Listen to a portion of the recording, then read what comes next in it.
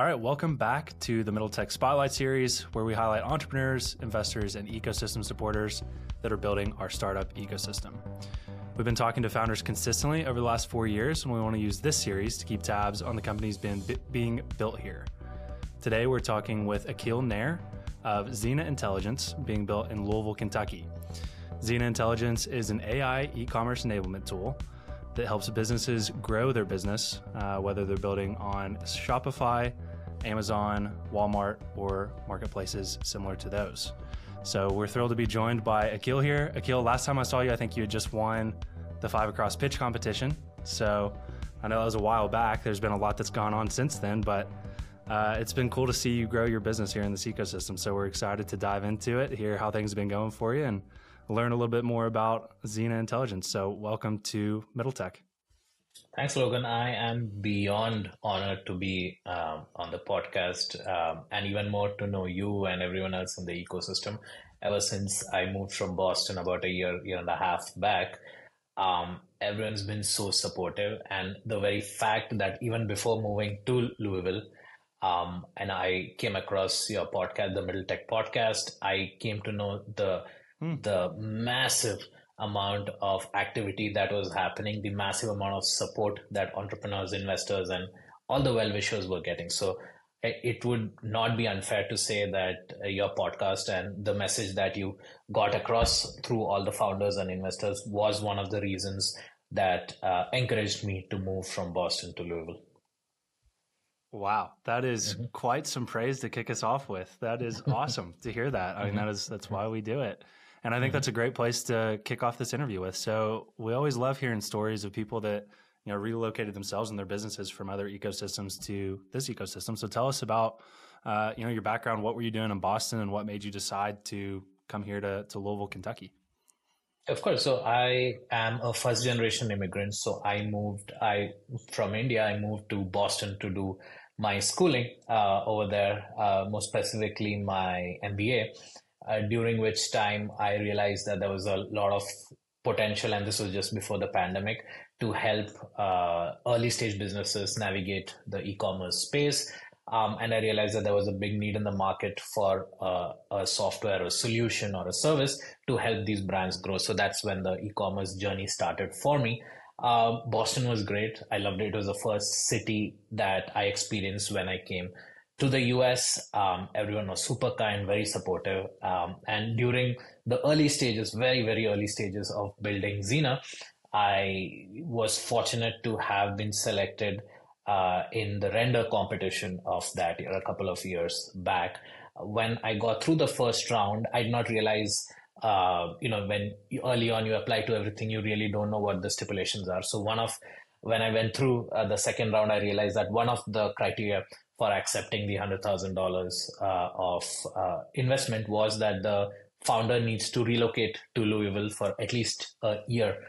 And so it was very interesting for me because I did hear of a couple of other places that do similar things. Like I think Colorado has one, and probably Tempe, Arizona. There were a few cities in which there were similar situations there, and I got into a few of them as well. And so then I spoke with my wife and like, hey, listen, I got this $100,000 investment, and it was very early. Like I had maybe 2 customers at that time and barely an idea. And so I told her like, hey, listen, we might have to move to Louisville. She's like, absolutely not. That is not going to happen. I don't even know where Louisville is. So I said, Louisville, it's near Chicago. So, it's not that bad. And so she was like, no, that's not going to happen, because she spent a lot of time. Her parents are in New Jersey. She spent time in Boston with me. So I'm like, okay, then I may as well say no to this opportunity. I'll tell them that, sorry, I cannot accept this investment. And so they invited us to visit Louisville for a couple of days. So I told my wife that. And so we made the trip and we met everyone. We met everyone from Render, Endeavor. I think we met a lot. I think I reached out to Evan also at that time. I think he was traveling. So I reached out to a lot of people. And then at the end, it was a great time. So I realized that, maybe it's time for me to tell them that, sorry, I won't be accepting, maybe give it to some other startup in my place. And then when I was going back, my wife said, maybe we should move. And that kind of took me by surprise because I did not expect that. But I'm very glad that she said that, and her reasons for saying yes was very much validated. Once we moved in, strong community, everyone's super supportive, and even as a startup, people don't realize the exponentially higher value that you get from being a part of the community, not just through investments, not just through expertise, but just the people rooting for you. And I don't think you get that from any major city out there, just because it's inundated with a lot of startups. So I think overall it's been a great experience, and I'm very glad. And the 1 year's done. I could have moved out anytime, but I'm very proud to call Louisville my home right now. Well, that's awesome to hear that, after that visit, everything kind of turned out to be true for both you and your wife.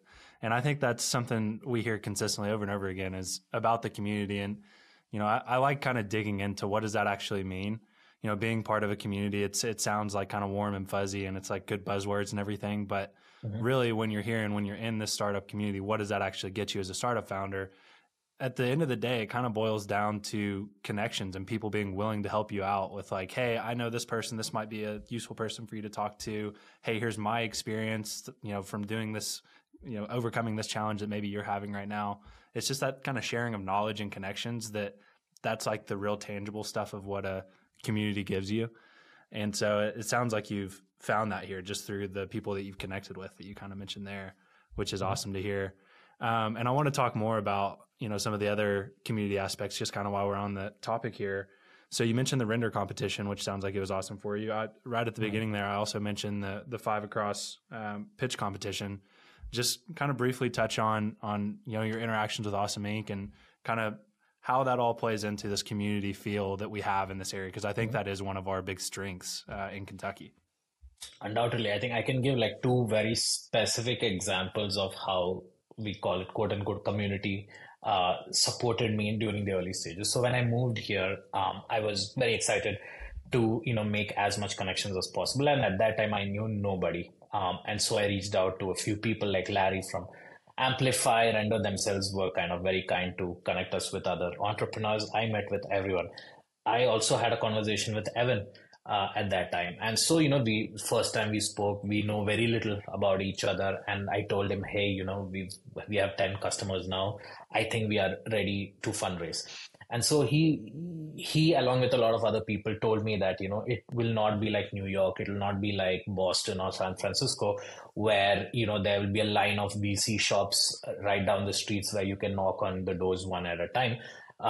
And you just need to prove yourself before you get that kind of support that you need. So what he did, and I think is one of the kindest things that anyone has ever done for me, is he shared his list of investors that he reached out to. Not just the list, not just the names, but with comments where this investor typically invests this is this kind of investor, this investor prefers this, these are the contact, this is the contact information, email, LinkedIn. And I think he shared his own investor pipeline, which means that where the conversations were, and he didn't even know me at that time. It was, I think, one of the kindest things that he did. It unlocked so much potential for me. That is one example of community coming together to help out.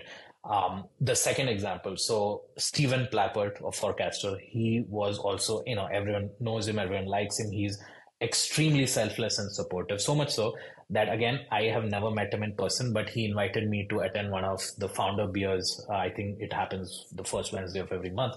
So I went there. Again, I didn't know everybody. I was scared of meeting. I have that social anxiety like a lot of people do. So I met him. And so he's like, hey, Akhil, come over here. So I'm like, okay, cool. So he took me near the bar, and there was this one person standing there, just a tall fellow with like a flowing beard. And he's like, hey, just talk to him. And so I'm like, hey, I'm Akhil, I'm with Zena. He's like, no, I've heard everything about you. Steven told me everything about you. Why don't you send me your wiring information? I'm like, what? Wiring info? Maybe he's asking for my mobile number. I don't know.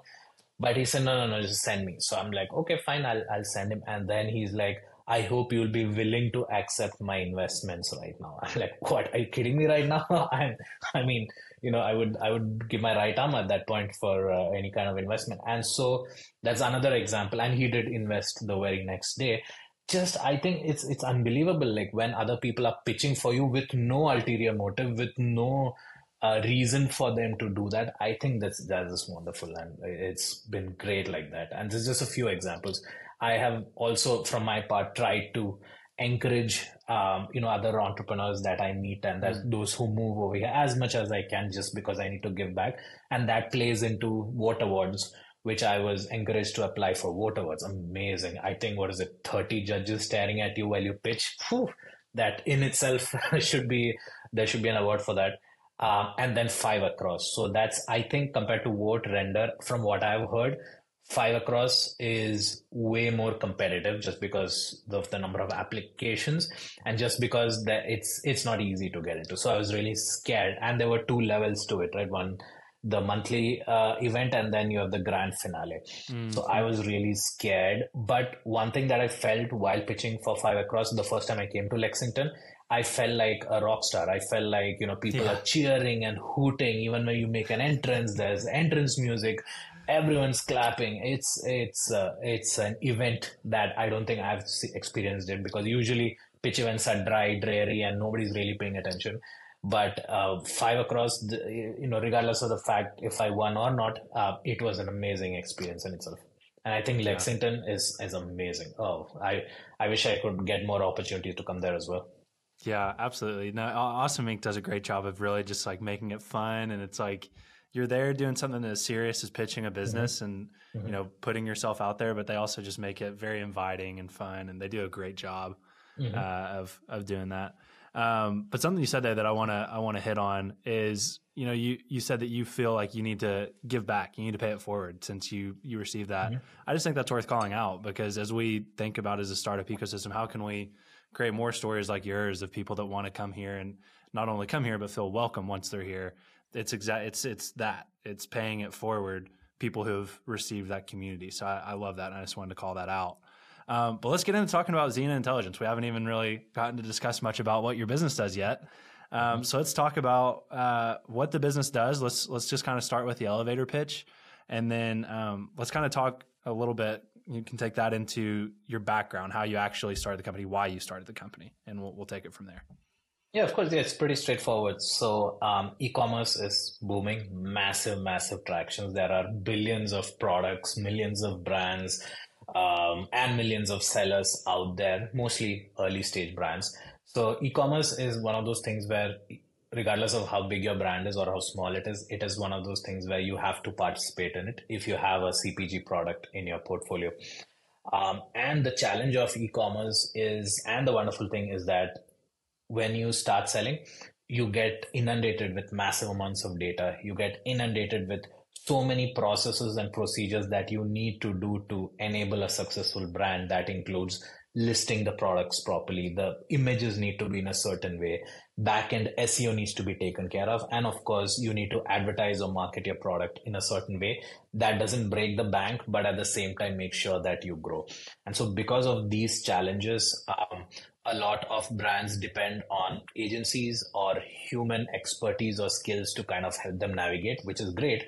But, humans have their limitations. There's only so much data that they can analyze. There's only so much optimizations, actions that they can do. So I figured a software could do a better job at making those optimizations 24/7 at a much higher frequency than a human could. So that's how Xena began. Before this, I used to be an e-commerce consultant. I had a couple of clients, small businesses who I helped out in growing in the e-commerce space. And so I realized that most of my time was spent in doing these small changes for their listings and ad campaigns and optimizations. And so I built a simple MVP, worked really well, and it kind of took off from there. I realized that the algorithm that I built was far more valuable than the consulting service that I was providing earlier. So that's how it kind of came about. And, I think right now, especially in this world where AI has become kind of mainstream, all of a sudden it's like, it feels like it's really entered a new phase. Your product uses AI in a lot of ways to do a lot of this data analysis and, feed into this algorithm that is facilitating a lot of the changes that you're making to these e-commerce, listings or postings or websites however you want to phrase it. But talk about kind of in a more in-depth way how AI is being used to do what you're doing. Like for somebody who maybe doesn't understand all of the intricacies of how AI works, how would you explain it to somebody like that? Sure. So the whole point of e-commerce, the biggest advantage is that you can reach people more effectively. You can easily identify your potential customers as opposed to in the traditional retail sense where you just put your products and hope somebody comes to you. In the e-commerce world, people actually come to you, or you know what people are searching for and what they need. So in the early stages of e-commerce, 20, probably 30 years ago, people started realizing that concept. And so that's where Amazon and a few others came along, where they're like, hey, if people are searching for something, that means they want a certain thing. If someone's searching for Harry Potter book, they know if they show a Harry Potter book in front of them, they are more likely to purchase it. So that was the very core fundamental concept behind it. But as the number of products increased, as consumer trends changed, it became more sophisticated. It's no longer I need baby diapers. It's more like what should I do as what should I expect during pregnancy, stuff like that. So then the way to target customers is becoming more sophisticated. It is not just simple keyword analysis. It is not just simple targeting. So that's one of the reasons why companies like Google, Facebook started using cookies, where they can store prior details or prior data about customers, and they can potentially use that to advertise the right product to them. Then Apple came along and said, no, you're not going to do that. And so they cut off all cookies. They made it very restrictive to store that data. So then that became a huge problem. But here comes platforms like Amazon, eBay, Walmart, where they don't need cookies. They know your search history. They know what you bought. They know who your family members are. They know what you're watching. And most likely they're listening into your home as well. Without a doubt. So then platforms like that became so massive. I mean, they became like an ad engine. Even for companies like Apple, soon iPhones are not just a hardware. It is a data collection machine that they have built, and they will probably utilize it soon enough. So then as the complications, the data points started increasing, the advertisers also started getting wary about the fact that, hey, when we ran this campaign, it's not working. Why is it not working? We are selling diapers and we are targeting people who are searching diapers, but why are we not selling? Are we not positioning a product enough? Is our pricing not good? Are our competitors doing a better job at it? So the level of complexity has increased so much that manually it is near impossible to manage the e-commerce channels for any brands. And that's where AI comes in. When I say AI, it's a combination of predictive analytics, where if you have enough data, you can predict what a person might order or might look for. That means if you think a person is 90% more likely to purchase a product if the price is 20 cents less, then you would do that. And so that is just one example of the vast universe of changes, thousands, hundreds of millions of changes that need to happen for these brands to be successful. And that is kind of where Zeena comes in to the picture, where one of the biggest levers for growth on e-commerce is advertising. So earlier, like I said, the regular traditional method of advertising is almost obsolete right now. And the way of targeting is immediate changes. Think of it as high frequency trading, right?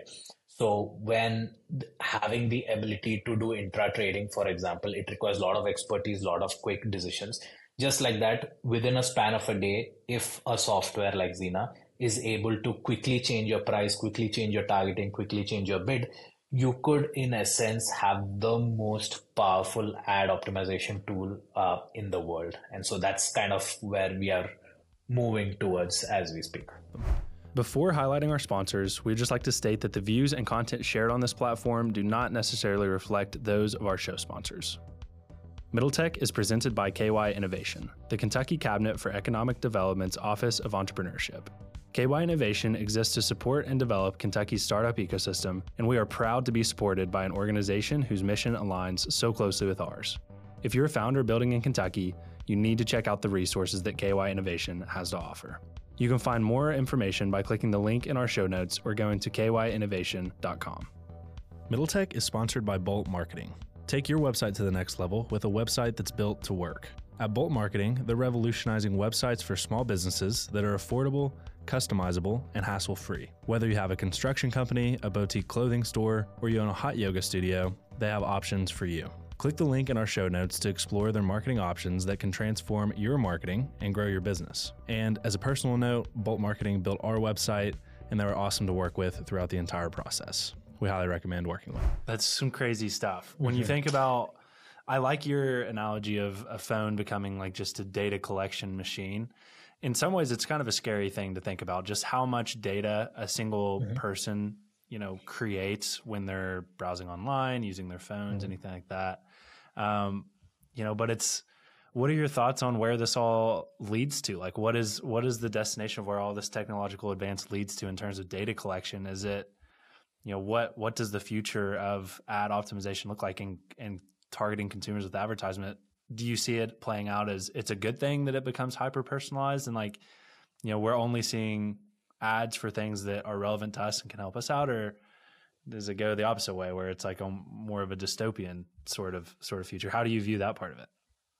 It is inevitable that this process would continue to evolve, continue to be more sophisticated. So just one example, Amazon used to run on an engine called A9 algorithm. So that algorithm decides what products you see, how the products are placed, and it makes the decision for you. And so far, it's been very simplistic. It's like, hey, you search for this, you're from this demographic, fine, show these products.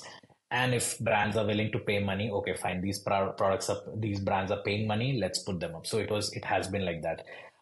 More recently, they will soon be making the switch from A9 algorithm to a more AI-driven algorithm where they think that people will no longer be searching for products. They will be asking questions and hoping for a solution like, hey, I have an itch on my right hand and it's red. What should I do? And that's what they think will be the most effective use of the data that is being collected. Undoubtedly, there is very little doubt that the amount of data that is being collected on each and every one is massive. The only blocker right now, or the only thing that is right now, it's very fragmented. So, for example, Amazon knows what we will likely buy. Facebook knows what we likely like to read. Twitter knows what kind of people we likely like to interact with. And every website has their own thing. And if you must be aware of it as well, being in the tech space, every website that we visit is filled with tools to collect data. Even if you don't share your name, there are tools right now to gather who you are, what your age group is, what even your income level is, just by visiting a website without submitting any data. There are tools out there that do that. They know your email ID, they know your LinkedIn profile, they know your whole family history, just because you visited a place. They know what computer you use, they know what brands you have. It is insane. The way that AI can come into the picture, or the ability to collect the data, is to have some kind of a centralized place where all this data is stored, and that is truly dystopian. That is insane. That means that there could be a potential for price gouging, where if a software thinks, oh, you might be okay to pay $40 for this product, where the normal price is 20, they're going to increase that price and pay. So in a sense, I think there would be a situation where probably in 10 years from now, the Amazon pricing will look different for different people. When you search for a product and I search for a product, it could be different at the same time based on what they think you like.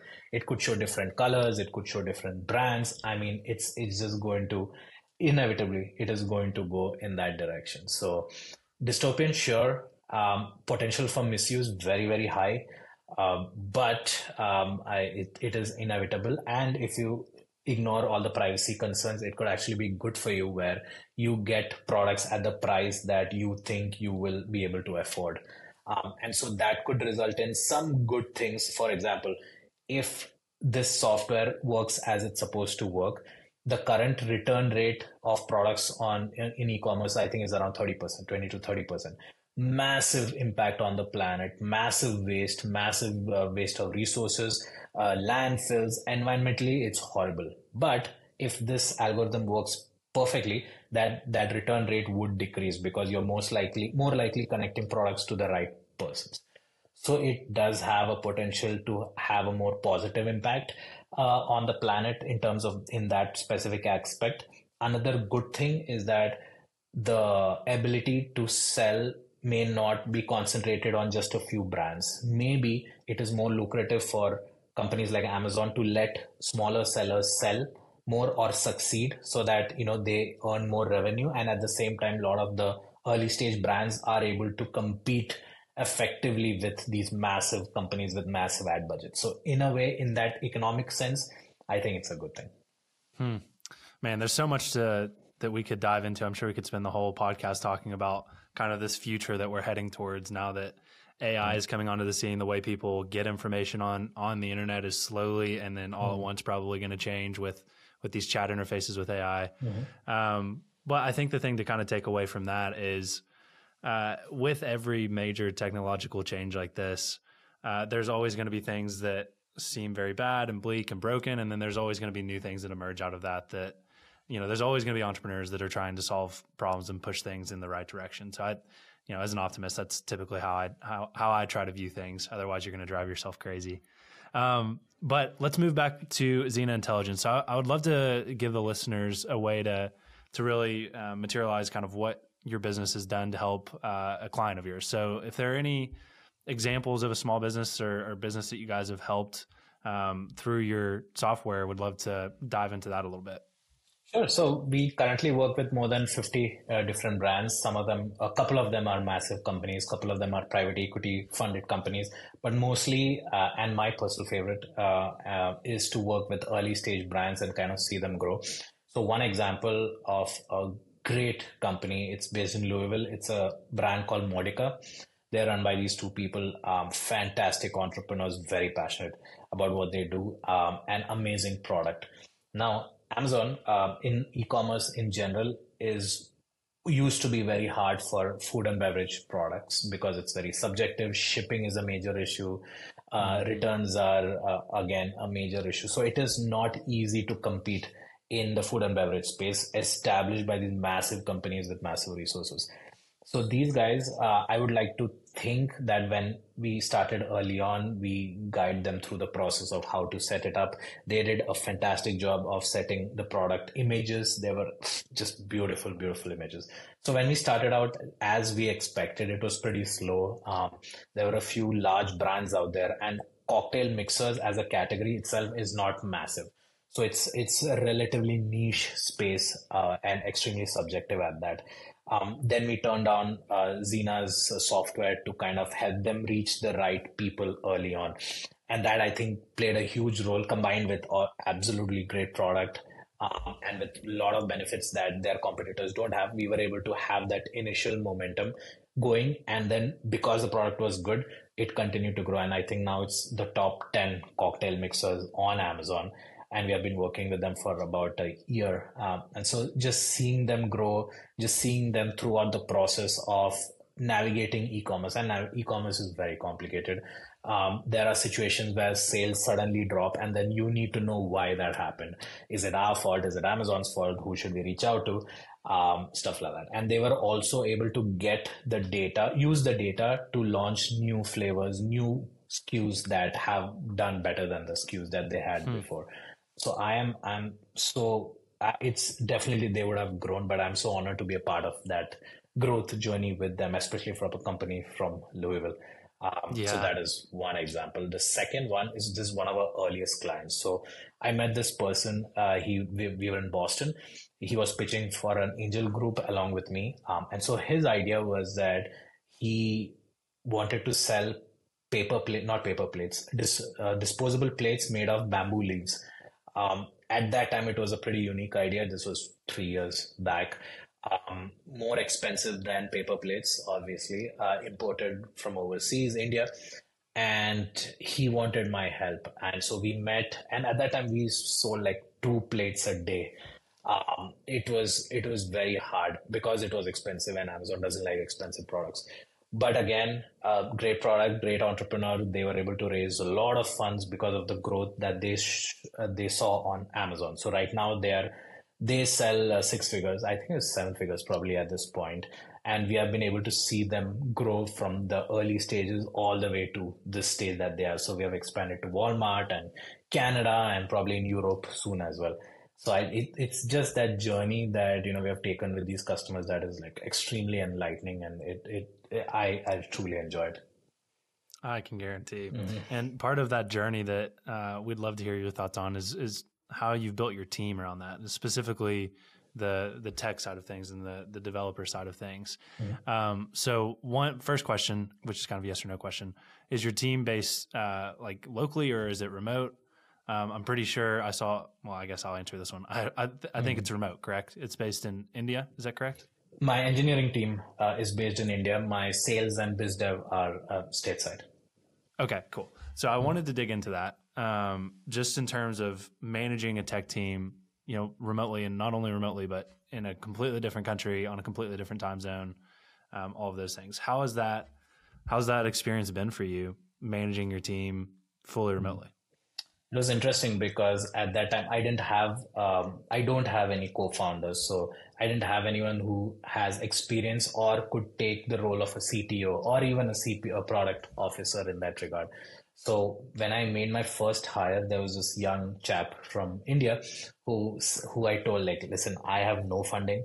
I have a couple of customers. I have this idea. I don't think a lot of people are doing it. So you will have to figure a lot of things out by yourselves.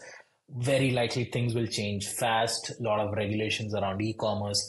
So this person was very kind enough to say that, okay, I will let me have a crack at it. And so I prayed to God, because if this doesn't work, my whole idea is dead in the water, basically, because I didn't have any funds to hire anyone full time at that point. So this person put together something, showed it to my customers. They loved it. And so then I started to realize that tech development is a whole different beast altogether. It is not so much coding, it is problem solving. That is what I realized. Like, you need people who can solve problems. You don't need people who know 2000 lines of code by heart.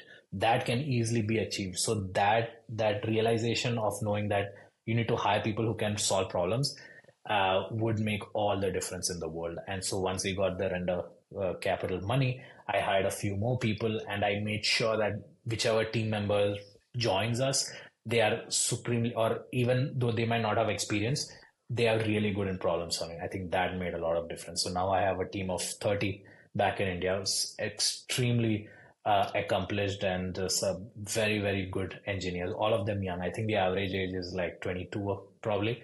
Most awesome. Of them fresh out of school. That is one thing that I've realized.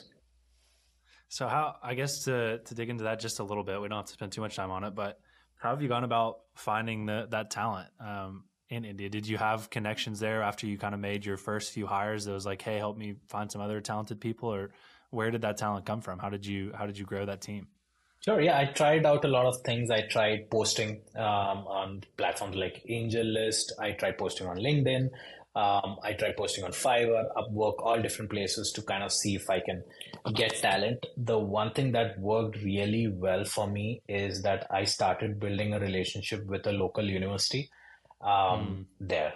And so I started sponsoring these small club events like hackathons, and, just give them like, I don't know, $500, and, we can be the title sponsor of some little event that they do. So I started really cranking that up. And that's where I got my first few hires from. So people fresh out of school, they're very willing, they're risk taking, they're, just more than happy to kind of take the plunge with me. And of course, very interested in the idea and the ambition that we have.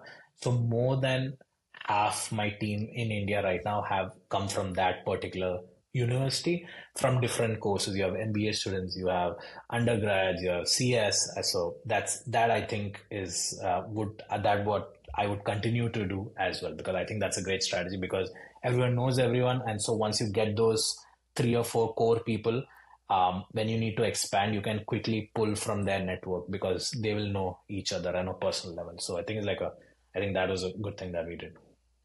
I think that's a great tidbit that other entrepreneurs can take away, whether that's in another country or whether that's, here in your own, here in Kentucky, leveraging the universities. I'm sure they're all the universities are always vying to help their students figure out, what their career paths are going to be. So I think that's Mm-hmm.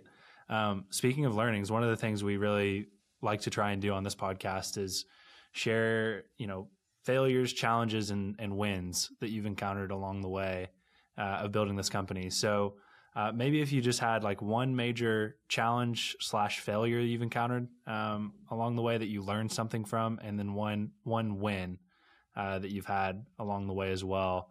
Would love to share those with our audience as well. Failures, where do I stop? I mean, it's It's usually the way it is. Yeah. It's just massive. One thing I've realized is the biggest challenge for me personally, and probably for a lot of people, the biggest hurdle, the biggest destroyer of growth is me, is just my head, is just my thoughts, which at times is extremely challenging to overcome. So there have been days where I wake up and I just don't feel like getting out of bed, and not for any particular reason, not because something specific happened. It's just something you feel that is weighing you down, or something that you feel that you're carrying around a heavy load, even if things are going really well. If things are not going really well, which is most of the days, it gets even worse. So I realized that like those entrepreneurs who I really look up to are those who are able to overcome themselves, their own drawbacks, their own personal follies, realizing it and overcoming it. So, for example, Stephen Plappert, again, forecaster, I had a private conversation with him. We were talking about mental health, and he made it clear that he believes one of his traits is that he's very open about his feelings with his team. He does not hold back. He is very animate. He's very emotional. He makes it very clear. And so I had a counterpoint to him that, I try to hide it. I try to suppress it. I try to put up a confident face when I have my daily stand up with my team. And so we had a very lively discussion on, which is better, because you do want people look up to you. People take your body language to motivate themselves. Or at the same time, people want to feel, your team wants to feel that they know you personally, they know you closely. So I think my biggest failure has been that I have let myself not be the best part of me, or I have realized, or I have let my personal stress, anxieties, and follies get in the way of my own growth, as opposed to other people doing that. I think that's, I'm still working on it. I'm sure a lot of people have that mixture of imposter syndrome and the unending stress of running a startup. But I think that's hands down biggest failure ever. Yeah. And I think that's an important one to be very realistic about. I hear more people talking about mental health in this day and age, which is great. I think it's very important just to be real about it and be like, yeah, building a company is hard as shit. Like it is mentally taxing, and it tests your anxiety, and it's like such a roller coaster that it's like going great one day and then it's going terrible the next. And, for me, I'm not a founder myself. I've been lucky enough to be involved with a startup that's doing well from a very early stage. And even as somebody that's just involved in the team, I don't even have the entire company on my back. I've always aspired to be an entrepreneur, but I was very naive about how hard it actually was until you get close to an entrepreneur who's doing it, and you get to feel that fire yourself being at an early stage company. And it is intense. And I think that's another aspect of like why it's so important to have community around you and to share those things with your community and be realistic about when you're going through and when you're struggling and how you've gotten through things yourself. And I think it's just a very important, whether it's a failure, a challenge, or a learning, to share, to talk about more. So I appreciate you sharing that. The next one, what about some wins, some things that went well that you can pull out that you would want to share with other entrepreneurs? I think the biggest win, at least on a personal level, it's just some context. I come from a city called Cochin in India, which is in the south part of India.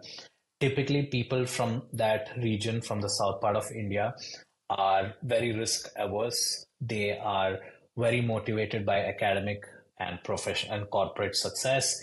They are usually very humble, very modest in what they do, what they achieve. Typically not great businessmen, typically very, very, like I said, risk averse. So I come from that region of India. And so when I began my startup, when I came here, my parents were very cautious, or they were advising me to be cautious because it's hard, let alone in a different country, let alone with nobody being your godfather or nobody helping you out at an early stage. So the probability of failure is massive. It's always massive, but at that time it's exponential.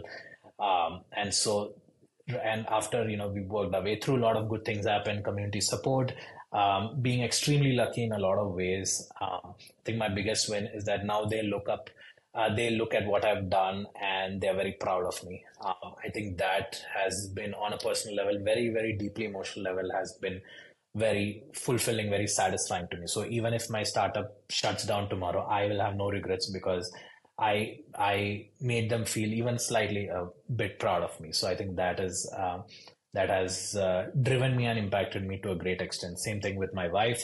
Even though she has been brought up here, her family is from the same part of India, very risk averse. She is also happens to be very risk averse, but looking at everything that has been happening, even she and her parents are proud of me. So I think that's been one of my biggest successes, hands down, as a result of this journey that I was part of. I love that. That's great. Well, one of the other things we like to discuss on the podcast, we started off talking about how great the ecosystem was and the community and what it's been like for you to kind of be an outsider coming into it and how welcome you felt. But I think that also gives you an opportunity to have a really unique perspective as somebody that was not a part of it before and kind of got to view it with fresh eyes when you came into it. What would be your critique of Kentucky's startup ecosystem? What does this ecosystem need more of? What should it double down on? Anything that kind of comes to mind is, if you were just putting feedback out into the ecosystem to help it improve, what would that be? I think there is a little bit of a flywheel effect that happens in this community. The more that people want to give back, the more the community grows. So it's rising tides raises all boats kind of a situation.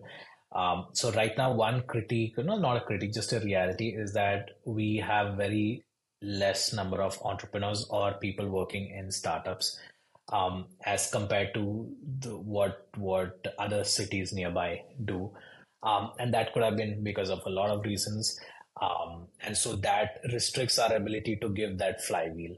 There's only so many entrepreneurs Steven can help, or I can help, or anyone else can help. And that gets it very limited to the space. But once we have that strong inflow of entrepreneurs who are coming in, I think that flywheel will grow so fast. I have very little doubt that within the next 10 to 20 years, Louisville might be one of the biggest cities or one of the biggest regions economically and in the sense of startups. It just in the Midwest and probably a little expanded beyond that as well.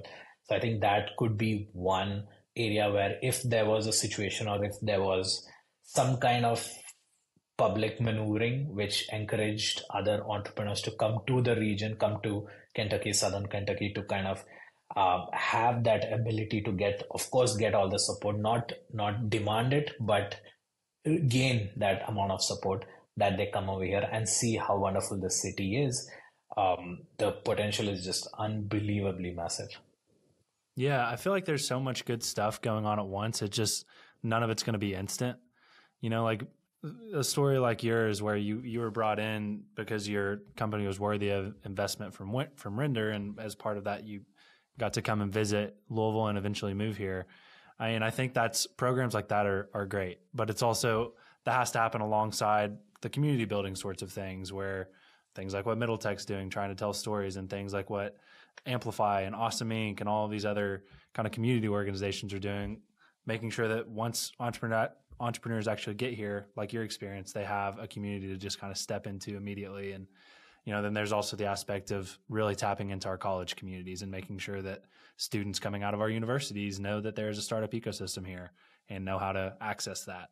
And so, especially in a time right now, I feel like right now it's kind of a down cycle just because interest rates are so high and VC funding is kind of dried up for the most part. We're probably going to see a little bit of a lack of new companies getting spun up over the next year to few years. But I see so many positive things happening in this state that give me a lot of, a big sense of optimism. And as we kind of talk about the future and thinking about what things are going to look like, in the next 3 to 5 to 10 years. As I mentioned at the beginning of this, the kind of the purpose of the Spotlight series we're doing is we hope to follow entrepreneurs in their journey. So, this is your first time coming on the podcast. We got to learn about your business, where you are in the state of your business currently. Next time we'll have you on, whether it's, let's say somewhere between 1 year to 3 years from now, what are we going to be talking about next time we have you on? What are your goals? What do you hope to accomplish by then? I sincerely hope that with the trajectory that we are building, we are in a position to help out a lot more brands, a lot more entrepreneurs in the e-commerce space. Just like Salesforce is the most renowned SaaS software for salespeople, I would hope that Xena would be the most renowned SaaS solutions for brands that have an e-commerce presence. That means all the brands in the world. And because of, again, all the support that I've received, I would hope that Louisville would be the center for all that is happening. And, there is good reason for it. We are centrally located.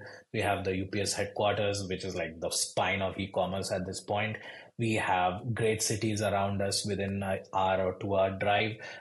I see no reason why Louisville cannot be the next e-commerce hub, e-commerce tech hub for the entire country at this point. And so hopefully when we speak in a year or two, I might have given my very small contribution to making sure that actually happens at that stage. So that is truly my goal. Of course, like and like everyone knows, the future is uncertain. Nobody knows what is going to happen.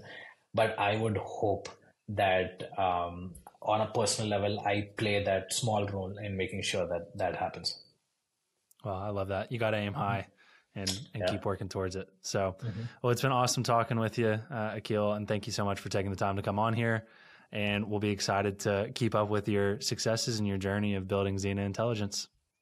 And I've got to say again, thanks for inviting me. But what you guys are doing at Middletech, it's invaluable. It's not just just launching podcasts and videos and recordings. It really does have an impact on people's lives. It really does it had impact on my life. One of the reasons, like I said, I moved over here and I was able to know how vibrant, how connected, how energetic everyone was about the concept of entrepreneurship in the region. I think what you guys are doing are amazing, probably very unique.